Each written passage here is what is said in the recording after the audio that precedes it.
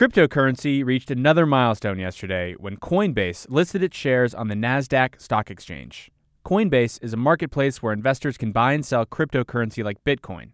The company ended its first trading day with a valuation of $85 billion, more than 10 times its value when it was still private. John Ladaczynski is an assistant professor at NYU. John, thank you for joining us. Hello. So, people are really excited about this. Why is it such a big deal for cryptocurrency? Well, like you said, it made stock market history yesterday. As you know, Coinbase is one of the largest digital exchanges in the industry. And while the market has historically seen a lot of fundraising events around the crypto industry, this is the first IPO of a company specializing in cryptocurrencies on the U.S. capital markets. And that's a significant development. And does this make things easier for people to invest in cryptocurrency? Does it make it a bit more stable or legitimize it in some way? What does it mean for cryptocurrency itself? It will certainly make it easier for people to get in and sort of dip their toe in the cryptocurrency world. They specialize in keeping your information offline in something called cold storage. And how does Wall Street view cryptocurrency right now? Well, if you ask 10 different Wall Street guys, I'm sure you're going to get 10 different answers. Cryptocurrencies in general is an alternate currency. You don't see the U.S. or really any major country out there having two different currencies. But there are countries out there that have very unstable currencies.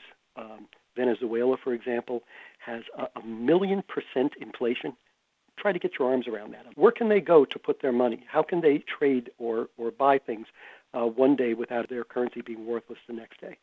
Well, that's where cryptocurrency might come in. So I think that there are huge benefits to it. Maybe not so much in the U.S. or in Europe as far as being an actual currency because of its volatility, but certainly elsewhere in the world. And so you mentioned the volatility. I imagine the stock itself will be tied to the volatility of the currencies being traded on Coinbase itself. Does that pose a problem for investors, or is it something people are concerned about? Well, Coinbase makes their money through transaction fees. And it's mainly coming from two of the major cryptocurrencies, Bitcoin and Ethereum. So if anything were to happen to those particular cryptocurrencies, a price drop or fewer transactions, it would definitely negatively affect Coinbase. But if things continue to go the way they are now, things look bright. And is there anything kind of at odds with Coinbase's self-stated mission of an open financial system for the world, but now being listed on something like the Nasdaq and kind of a lot of crypto's ethos of, being free from those kinds of regulations in general?